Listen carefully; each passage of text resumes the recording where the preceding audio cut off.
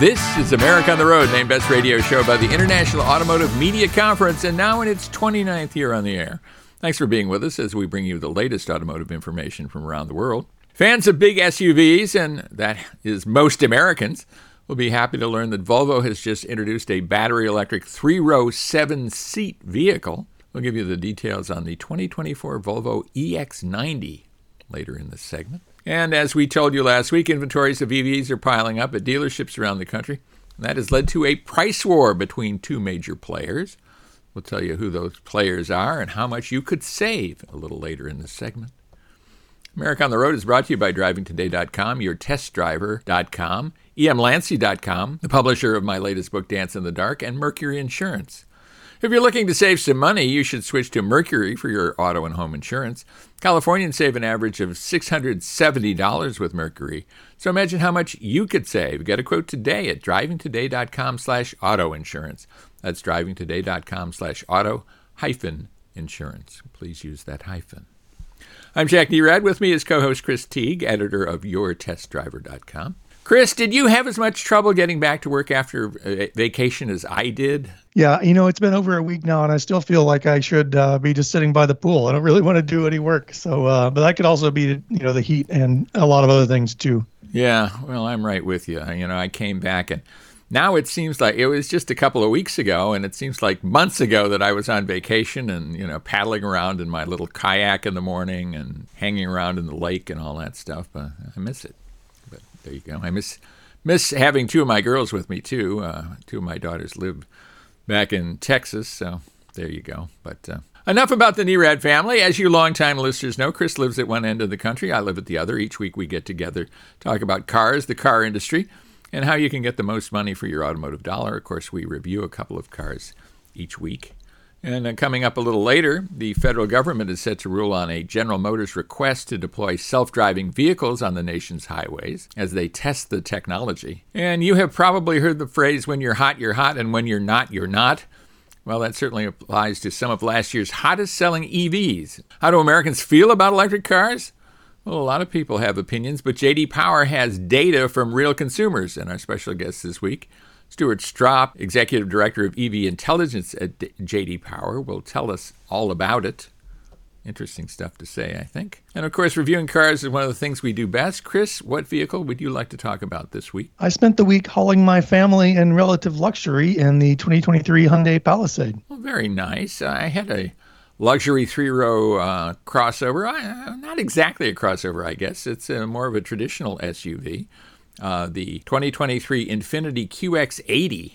So we can talk about 3 rows when we come to the road test segment, which is coming up. But let's dive into the news. And the news, actually, the lead story in the news is about a new 3-row SUV, but it's electric, and it's one of the first ones to come to market, a 3-row. It's the 2024 Volvo EX90, a 7-seater electric SUV, a lot of horsepower, a lot of torque. You're a Volvo owner, I think, Chris. What's your take on this vehicle? We actually own an XC90, the T6 generation, or the T6 powertrain of the previous generation. I think they've done a really good job here, translating the gas XC90 to an electric styling, electric platform. And they've added enough sensors to keep this thing on the road almost by itself. So I can't wait to see what kind of capabilities it has. Yeah, well, one of the capabilities is going fast. It's going to have close to 500 horsepower, probably a range of around 300 miles, which should be good. I mean, is this something that you would consider for the Teague family going forward? We're already considering it. I think the price is going to be a little bit of a barrier for us, especially, in the 80,000 range, I think is what we're expecting it to be. But my wife she actually mentioned it to me one of the first times she's actually brought a car up to me instead of vice versa. So I think we will eventually. Yeah. Yeah. Very cool. Of course, 3-row vehicle. I'm not certain you need a 3-row vehicle, but probably so. Probably be useful for you. And a lot of people love the 3 rows. This is a 7-seater. That has some advantages, doesn't it? It does. And we only have 2 kids, but we frequently take other friends and dogs and people places. So I will say that the XC90's 3rd row is more spacious than it appears on paper. It's actually quite comfortable back there. I wouldn't want to ride back there forever, but I can't, again, this is a great addition to the 3-row segment here, the EX90. Yeah. Well, I look forward to seeing it and driving it and spending time with it and all of that stuff. I'm a fan of Volvo vehicles anyway, so as you are, obviously. Well, let's talk about this electric vehicle price war. We predicted it last week. We've been actually kind of predicting it for a while. We've sensed some softening in the market. Now it has come home to roost, where Ford has cut prices pretty significantly. 17% cut in price for the base F-150 Lightning pickup truck. I mean, that's a big drop in price. And I think the last couple of weeks we were talking about how Chevrolet is, with the Silverado, has gone up in price. Pretty fascinating news, isn't it? Yeah, I mean, you have to temper this a little bit, though. You got to keep in mind the Lightning Pro originally started at under $40,000, right? It was a $39,000 truck to start. Then it reached into the 60s, and we're now coming back a little bit. But I'd say any downward movement in prices for EVs is good news for buyers. Yeah, the base price of this base vehicle is $49,995, plus, of course, destination. So that's a big cut. It had been $59,974, very close to a $10,000 price drop. And then the Platinum model, which I think a lot of people will gravitate to because it has a lot more stuff, will be 6.2% less in terms of list price at $91,995. These are still fairly stiff prices, but what do you think the reason for this is? Well, they're catching up with production. Ford itself said that they're kind of overcoming some of the supply chain issues that they had, and they've actually been building more capacity, so they're maybe getting some of that online. But it looks like the industry's finally kind of cresting that hill of the supply chain issues that we've had over the past couple of years.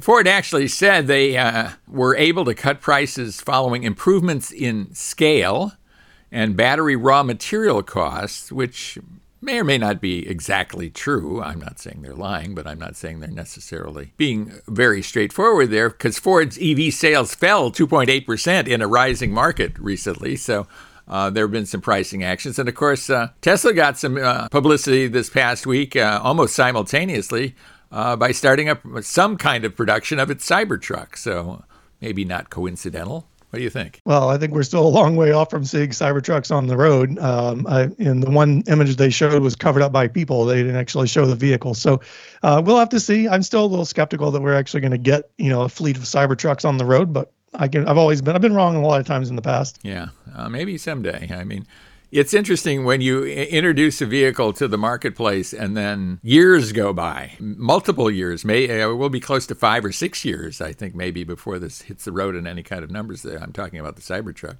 Ford has temporarily closed its Rouge Electric Vehicle Center to change it over and do some things.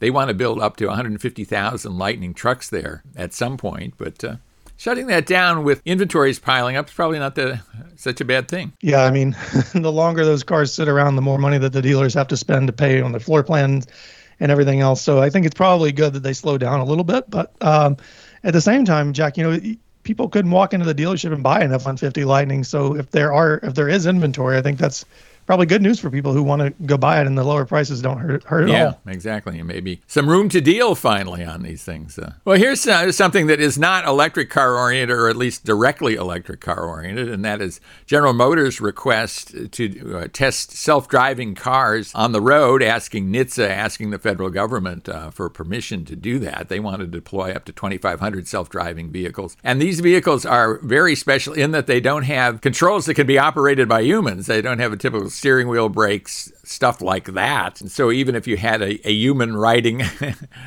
along supposedly as the driver and monitoring things, there's not much they could do if things go wrong. What do you think the government is going to say about this? Well, as you were saying that, I was remembering the driver's ed cars from when I was in high school. There was an extra brake pedal on the other side, but they didn't have a steering wheel. These are big. This is a big deal. Like I'm going to say nobody, but there's a big conversation around who takes liability or who is liable if somebody gets in a crash.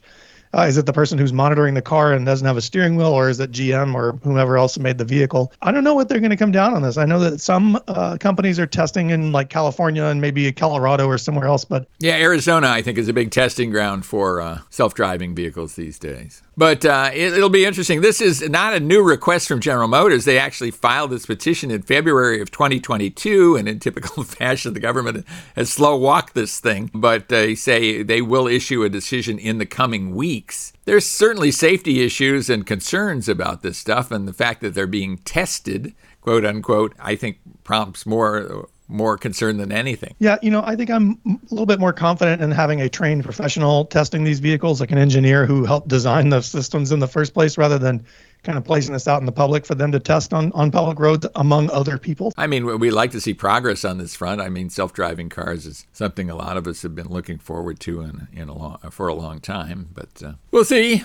We'll see. The government will decide. Well, when you're hot, you're hot, and when you're not, you're not. That is true about EVs. And EV registrations are up for the year, but a lot of that is just coming from Tesla. Some hot-selling vehicles of last year from Ford, Lightning, among others, Mustang Mach-E, Kia EV6, and Lucid Air, not doing as well as they did last year. I was a little amazed at the hype that built around these vehicles last year. You look at the EV6 and even like the Hyundai Ioniq 5, like these were pretty groundbreaking launches. They're a pretty big deal. And so they built the hype up. I don't know. It's a year later. People are not quite as excited about it. There are other options. You mentioned Tesla. The prices are coming down for Tesla and some others. So I think there are probably a variety of factors. Cadillac and Porsche EVs not doing all that well either. In fact, near the bottom of these 25 brands appearing in the registration data that's monitored by Experian. At the same time, EVs rose to 7% share of U.S. light vehicle sales for the first 5 months of the year.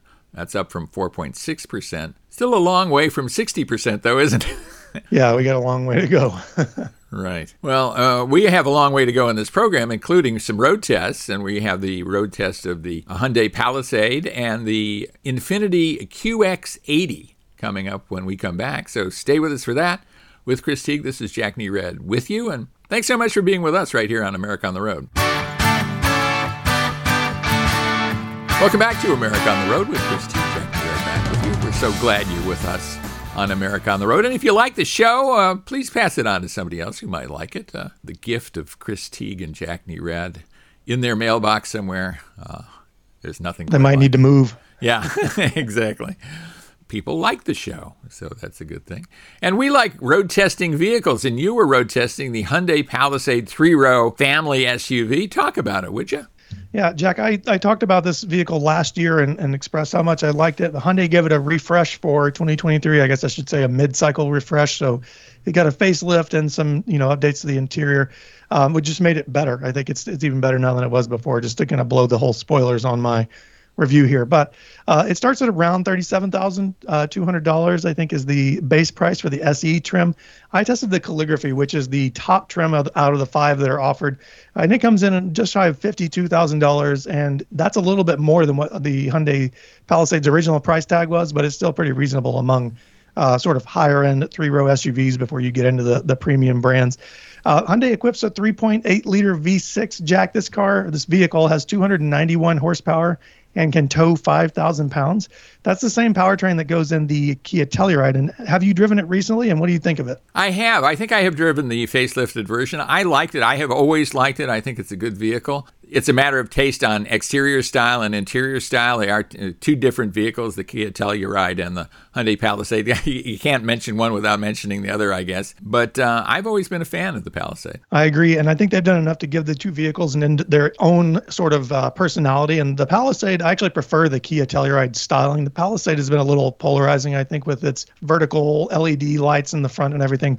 Some people love it and some people don't, and I'm probably somewhere in the middle. However, on the inside, this is where people are going to spend all the time and all the money on this vehicle, because this is a family hauler. So it's 3 rows, 7 seats. It has second row captain's chairs. You can get a bench there, but the captain's chairs, as we've talked about many times, Jack, provide a little bit more room between kids, especially if you have kids who like to kind of poke at each other on longer trips. Leather upholstery in the calligraphy trim, heated and ventilated front seats. The third row seat here is not quite as spacious as I would like. I'm 6 feet tall. Now here's where we talk about my height for the third row, not the front row seat. And I had a little bit of trouble climbing back there and moving around. However, it wasn't too bad. And I think I would, not want to take a long trip back there, but I think I'd be good for a few runs around town. So I mentioned leather upholstery. This vehicle has a really nice interior design. It's very easy on the eyes.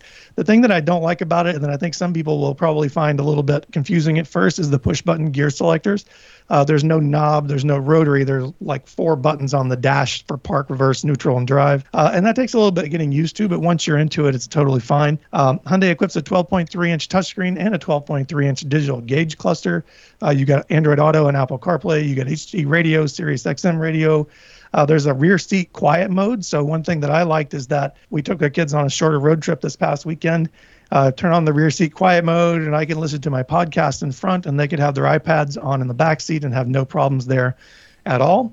And you also have plenty of USB ports throughout. So you've got 3 in the first row, 2 in the second row, and then you have one in the way back as well if you have that option equipped, which the calligraphy trim does come with. Wireless charging, head-up display, everything in this vehicle. We talked a lot about Hyundai's infotainment in the past, Jack. I don't love it as much as I do Ford Sync or Uconnect from Stellantis, but it is very easy to use. What do you think about the Hyundai's infotainment system? I like it, and I like the simplicity of it. It doesn't force you to go through multiple screens to do a lot of things. It doesn't force everything into the screen, which I think is also valuable. So I think they've done a pretty good job with it. Good. And you've got a full suite of safety features here as well. You got forward collision warnings, automatic emergency braking. The higher trims like my calligraphy also have the blind spot camera monitoring system, which I really like. You still need to look over your shoulder, but you have blind spot monitoring that alerts you to vehicles that are there. And then you have a camera view that pops up in the gauge cluster that shows you the blind spot for whichever direction you've turned the turn signal on. So all around, Jack, I think this is a fantastic family vehicle. I think the price, even though it's gone up a little bit, is still not that bad at $52,000 for everything you get with this vehicle. And I absolutely recommend it. Yeah, a good one.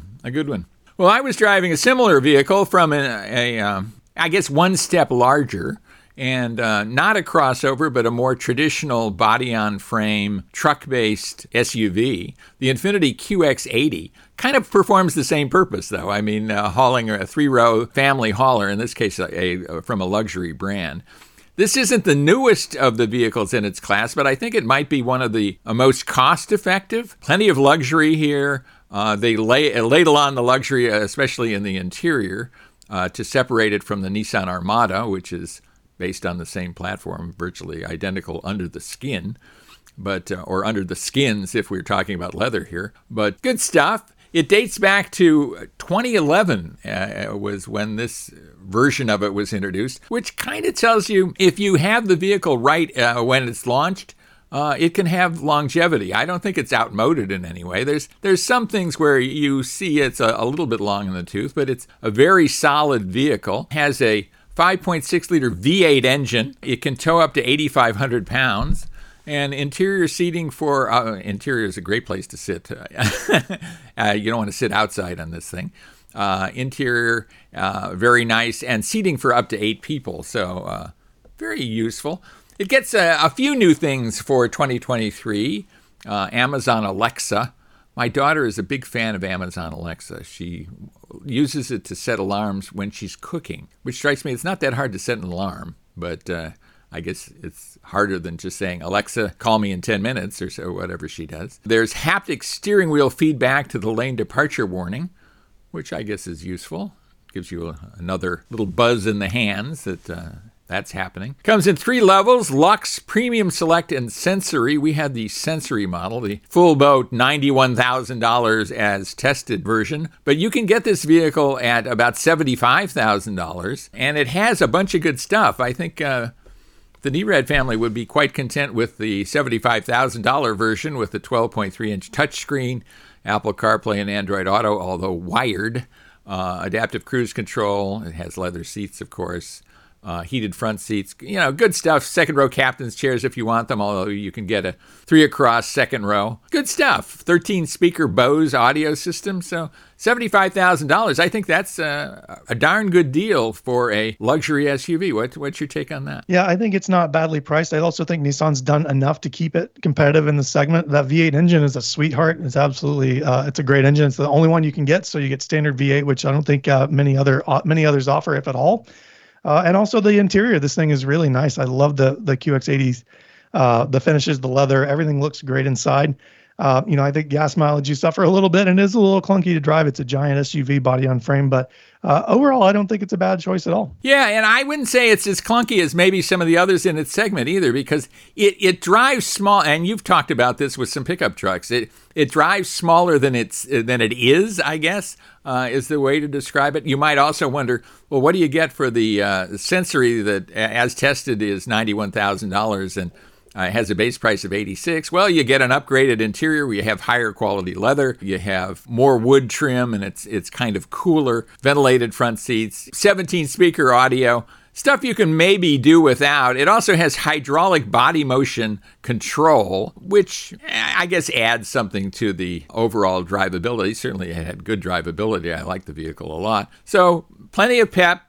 Actually, pretty good handling for a three-row SUV of this size. I like this vehicle a lot. Again, not the newest, but it checks all the boxes. It tows a lot, 8,500 pounds, has great interior, good-looking car. Nobody is going to get really excited about fuel economy of any of the vehicles in this segment. 14 miles per gallon in city, 20 miles per gallon on the highway, but you're not buying a three-row luxury SUV and worrying about gasoline. At least you probably shouldn't, gas costs.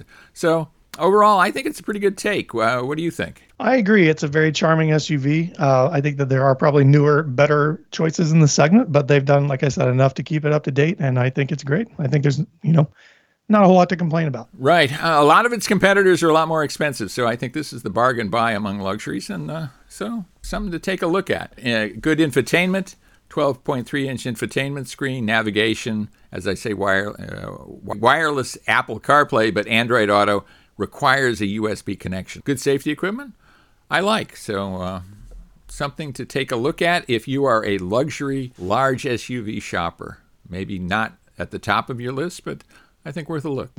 I agree. When we come back, our special guest this week will be Stuart Stropp.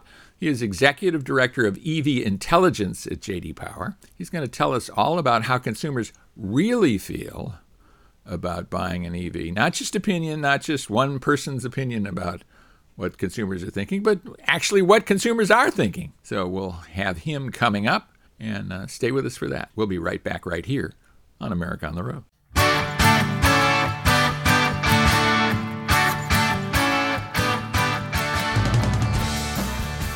I got this letter from a reader the other day, and I thought I'd share it with you. I'm on vacation on the beach in Key Biscayne and just finished reading Dance in the Dark. I thoroughly enjoyed it. Great plot and twists I never saw coming. You're really good at creating visual images. Congrats, you made my vacation all that more enjoyable. This is just the kind of feedback an author loves to hear. I'm Jack Nerad, host of America on the Road and the author of Dance in the Dark, a crime novel inspired by true crime. Many have told me that Dance in the Dark has all the realism of Fatal Photographs, my true crime account of the famous bathing suit model murder case. That's great to hear because Dance in the Dark is filled with suspense, plot twists, and surprises, but at the same time, it's a believable story in the tradition of writers like James M. Cain, Jim Thompson, and Elroy Leonard. Dance in the Dark is available in paperback and Kindle ebook form from Amazon.com, and it's available direct from the publisher emlancy.com as well. If you have a chance, please look for it. If it makes your vacation better, we'll both be happy. That's Dance in the Dark by Jack R. Nerad at Amazon.com or emlancy.com. Thanks for giving it a look.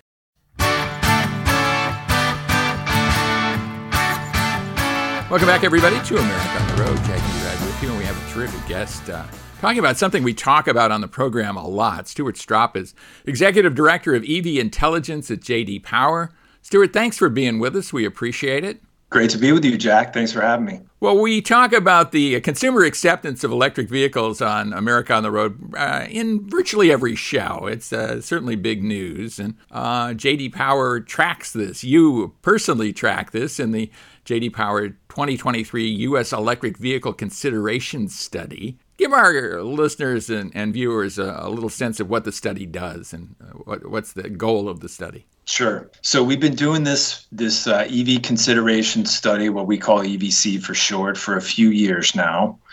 We started it in 21 as an annual study, and then again in 22 as an annual report. In mid-22, we added a monthly pulse component to it as well, which has been really interesting. We felt the need to do that just because the EV space is, as you know, Jack, and the listeners will know, it's just so volatile. and we've got so many models that are coming to market, and there's so much else going on a pretty frequent cadence in terms of announcements regarding charging networks and so forth. That we just kind of felt like annual only wasn't going to cut it. So we added this monthly pulse as well. So we're now at a point in 23 where we have this monthly component and still this annual deep dive report that we put out mid-year.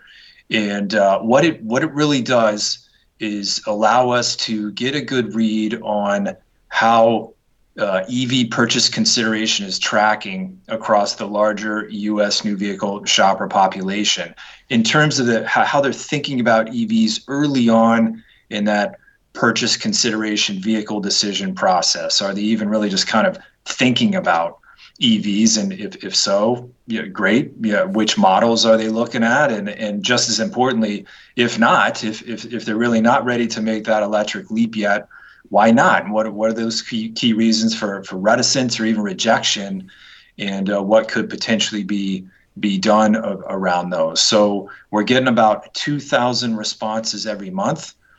And for this annual deep dive, what we really did for 23 was kind of aggregate the February through May monthly data sets to give us a really nice sample size to work with and see what EV consideration looks like across the country.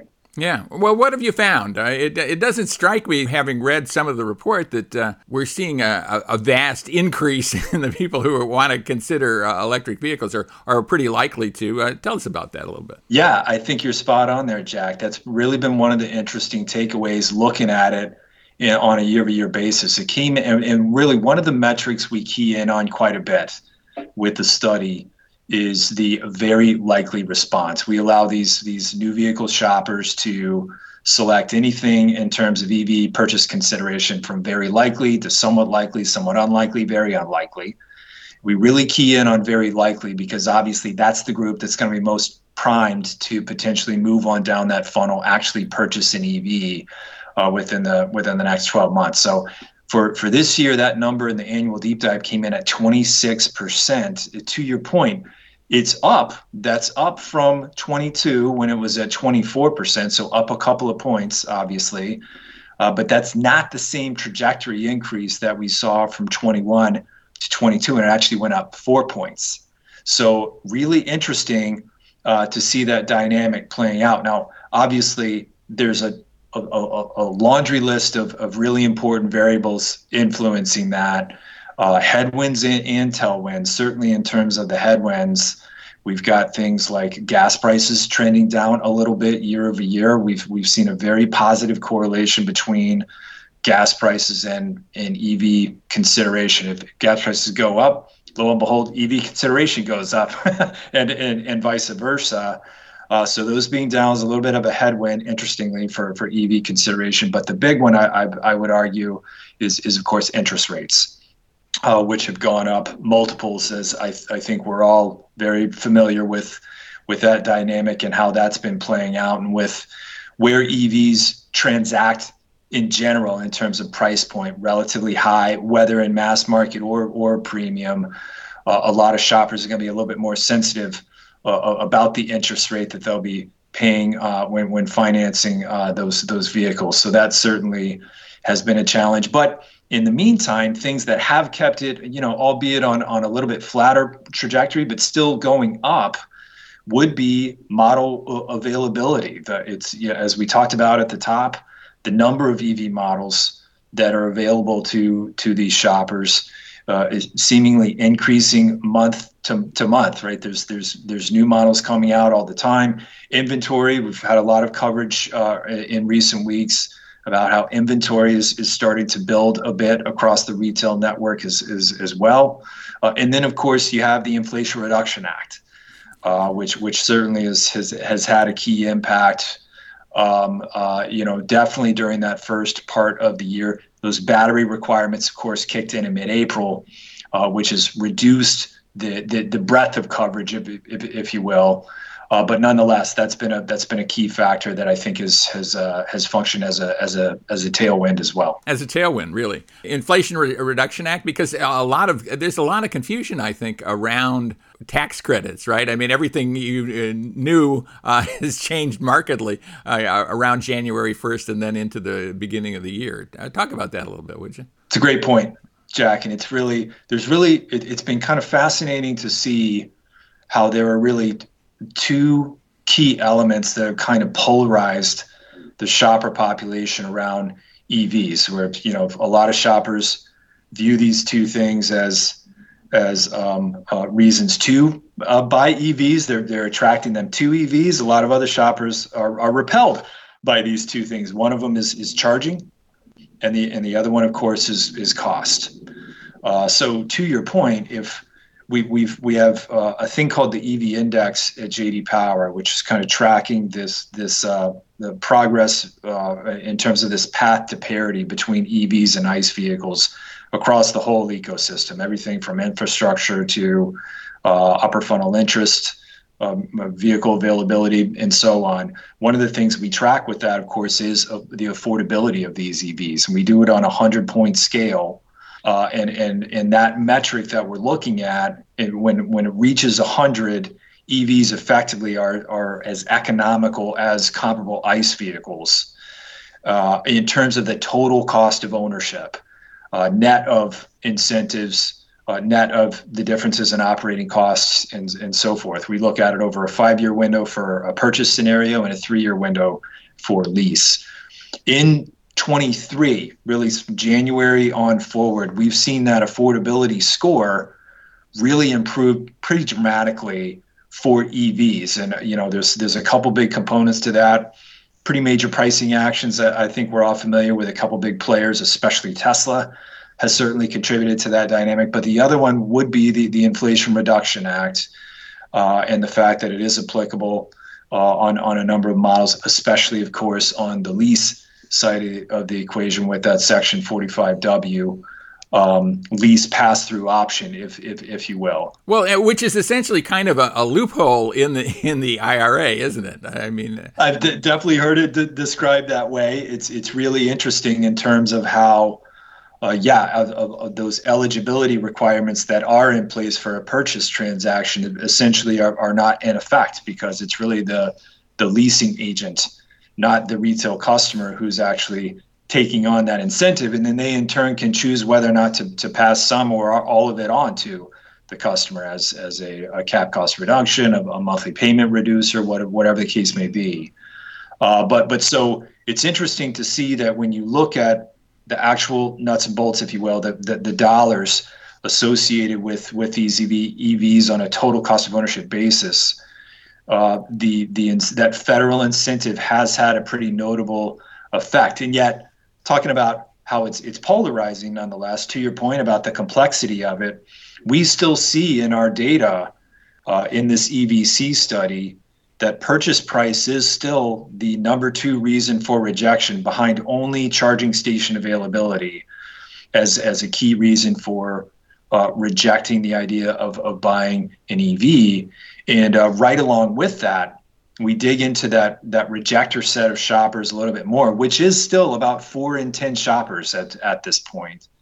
And we can see that about 30% of that big chunk of the shopper population are telling us that they basically just don't have enough information to be confident enough moving forward with buying an EV. And a big part of that is the incentives, how they work, the eligibility requirements, how they're actually able to have that incentive applied for their transaction, so on and so forth. So it's really kind of interesting to see how polarizing it's been. It's helped with a lot of shoppers in terms of choosing to move forward, still kind of holding a lot of other shoppers back. We'll be back with more from Stuart Stropp of JD Power on American consumer attitudes towards EVs when we return, so stay with us.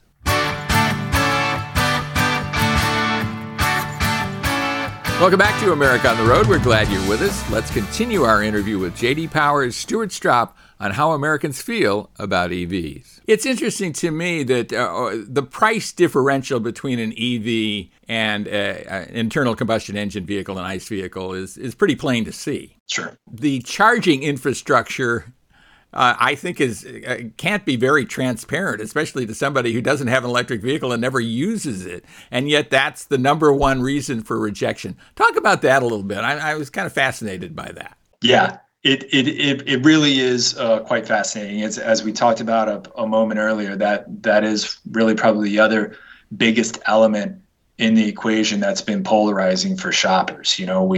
We know from our data from our EVX studies at JD Power, about 85% of charging is done in the home among existing EV owners. The economics of that, the convenience of that can't be beat.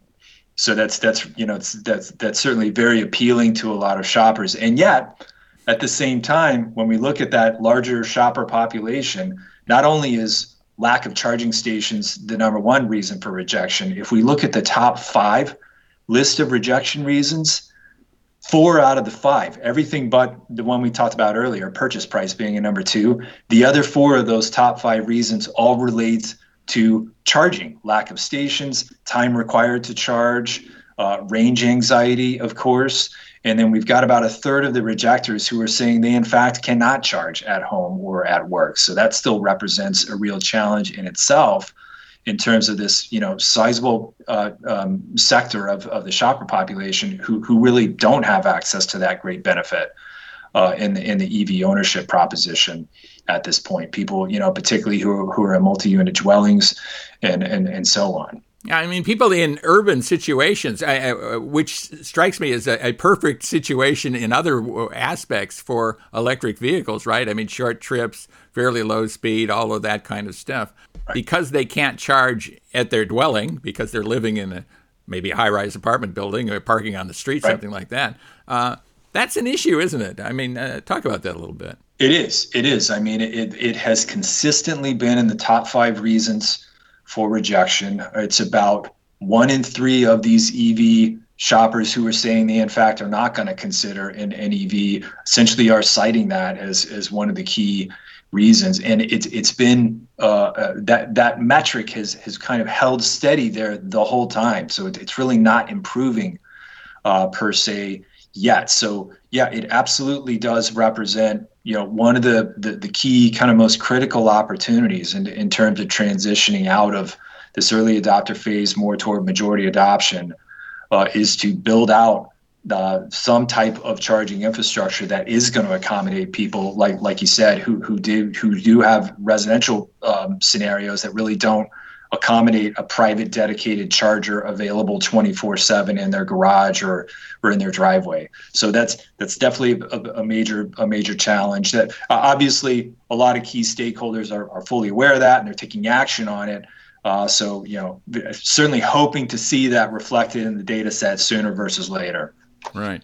An encouraging sign is affordability. I mean, you talked about the affordability quotient, and that's a good thing. But it strikes me that everything else really isn't changing very much. I mean, we're not seeing much movement. These reasons are the same reasons that people were rejecting 3-5 years ago, maybe 10, 12 years ago. What's your take on that? Are we going to see improvements that are going to make this change or not? Yeah, that is really a great point. It's every time I look at the monthly data set, I'm hoping to see some more market differences in the data, and I'm sure that will come. And one of the things where I think we are starting to see really significant movement already is around this notion of charging. Some of these announcements from some of these automakers who are in effect kind of creating a charging syndicate, if you will, around the North American charging system that was introduced by Tesla, opening up access to their shoppers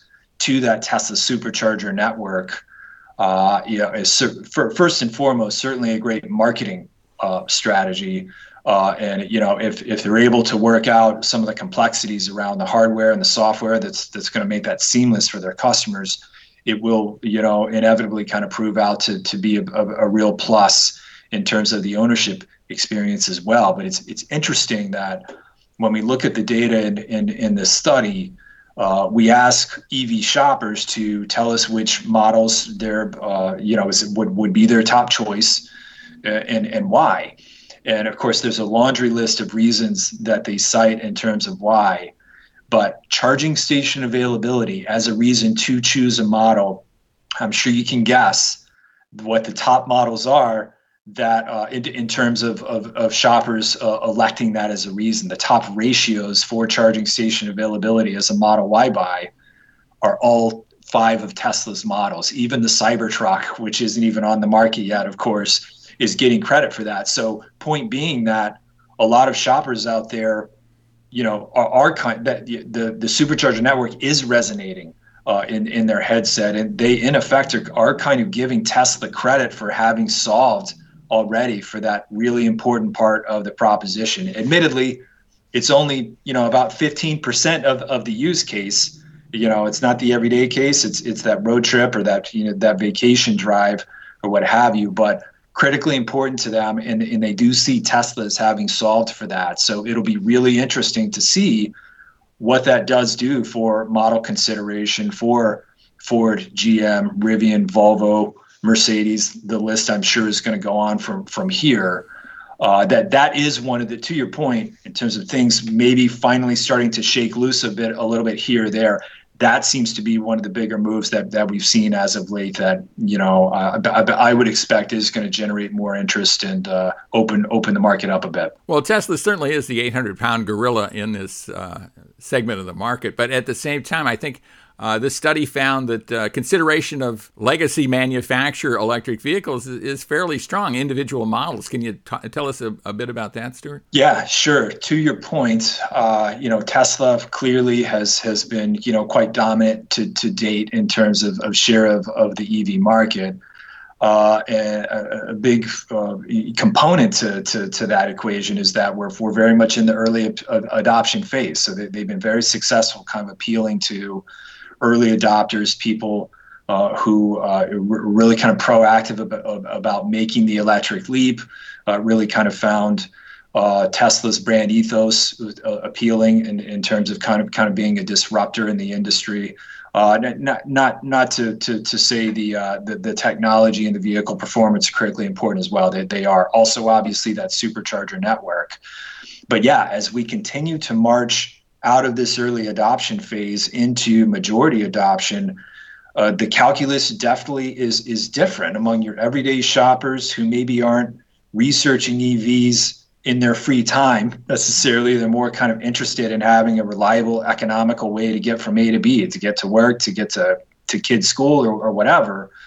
The calculus is a bit different. And, to that end, at least early on in the shopping process, some of their key drivers towards certain models have to do with the automakers and the reputations that those automakers have rightfully earned over the decades in this market. So you've got a lot of shoppers out there who are interested in EVs, but would really like to get them from automakers that they know and love, and their family may have possibly driven for generations at this point. So, and we see that in the data set in terms of models from brands like Chevy that are of course coming, Toyota, Honda even with their entries, the BZ4X, the Prologue on the way for Honda. Relatively high levels of consideration for those models, and referring back to those reasons why, those key why buys for model top choice, those brands get really high marks for affinity for the brand and prior experience with the brand. Well, Stuart Straub, Executive Director of EV Intelligence at J.D. Power, thanks so much for being with us. Always great to talk to you. I hope I can do it again soon. Absolutely. Always enjoy it. Thanks very much, Jack. And that was Stuart Straub of J.D. Power talking about the EV market and how consumers feel about them. Chris, tell us what's the latest from yourtestdriver.com. We have a lot of great content that just came out this week, Jack. We're doing a comparison of the Golf R and the Toyota GR Corolla. I just bought a Golf R, so spent some time going into the finer points of why I chose it over the Toyota. I think a lot of people find that interesting. A lot of great content every week now, Jack. And look for that. And when you're looking at different stuff, you might want to check out my newest book, Dance in the Dark, a crime thriller inspired by true crime. It's available on Amazon in both Kindle and paperback form, selling quite well. I'm happy about that. A great summer read. So take a look at that. If you like our show, please pass it on. Listen on this radio station each week and share the time and the radio station with your friends. And remember, this show is available as a podcast too, isn't it, Chris? Yeah, if you look at sportsmapradio.com on the Saturday morning schedule, you can find us there, where our podcast is also listed there on all the major platforms, as well as a formatted radio version of the show if you prefer that way. Yeah, so check it out. Our thanks to the SportsMap Radio Network stations for carrying the show, and most of all, thanks to you for listening to America on the Road, and we hope you join us again next time for another edition of America on the Road.